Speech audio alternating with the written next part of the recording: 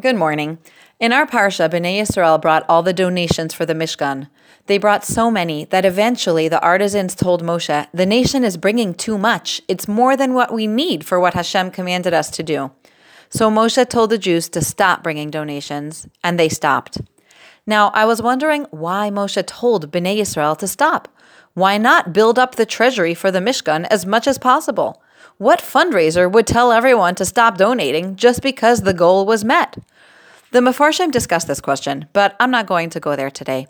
I'd like to share with you a thought I had pertaining to my life and this question, not as an explanation of the Torah, just as a thought I found relevant to me.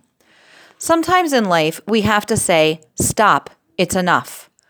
There are many wonderful things we do, many donations we make of our time, resources, and energy to wonderful causes. But there comes a time we have to stop, even if just for today. There is a powerful truth embodied in the simple saying, say no to say yes. We have such infinite desires to do so many wonderful things. Cook healthy suppers, read to our children, spend time with our husbands, do chesed, clean the house, self-care, play games with our families, take them on trips, do laundry, and on and on and on. And in order to do any of them, we have to say no to other things. Some days we say no to more, and some days we can say no to fewer things. But it's always to let us say yes to our priorities. The reality is that any woman who is pregnant, has young children, is sick, has sick children, is going through a difficult stage with a child, and or is in any other of a myriad of other challenging life circumstances, can sometimes feel that she's struggling to accomplish even a little. And we need to remind ourselves that in order to cope with our situations at those times and say yes to our realities, we must say no to other things. Although it is challenging for me to say no so I can say yes, I have an activity that helps me, and I hope you'll gain from it as well.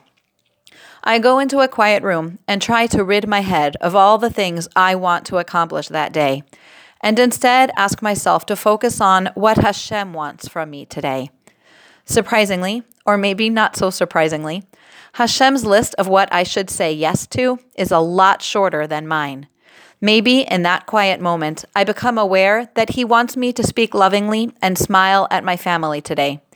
And maybe in order to do that for today, I have to say no to cooking my planned supper, inviting guests for Shabbos, and running errands.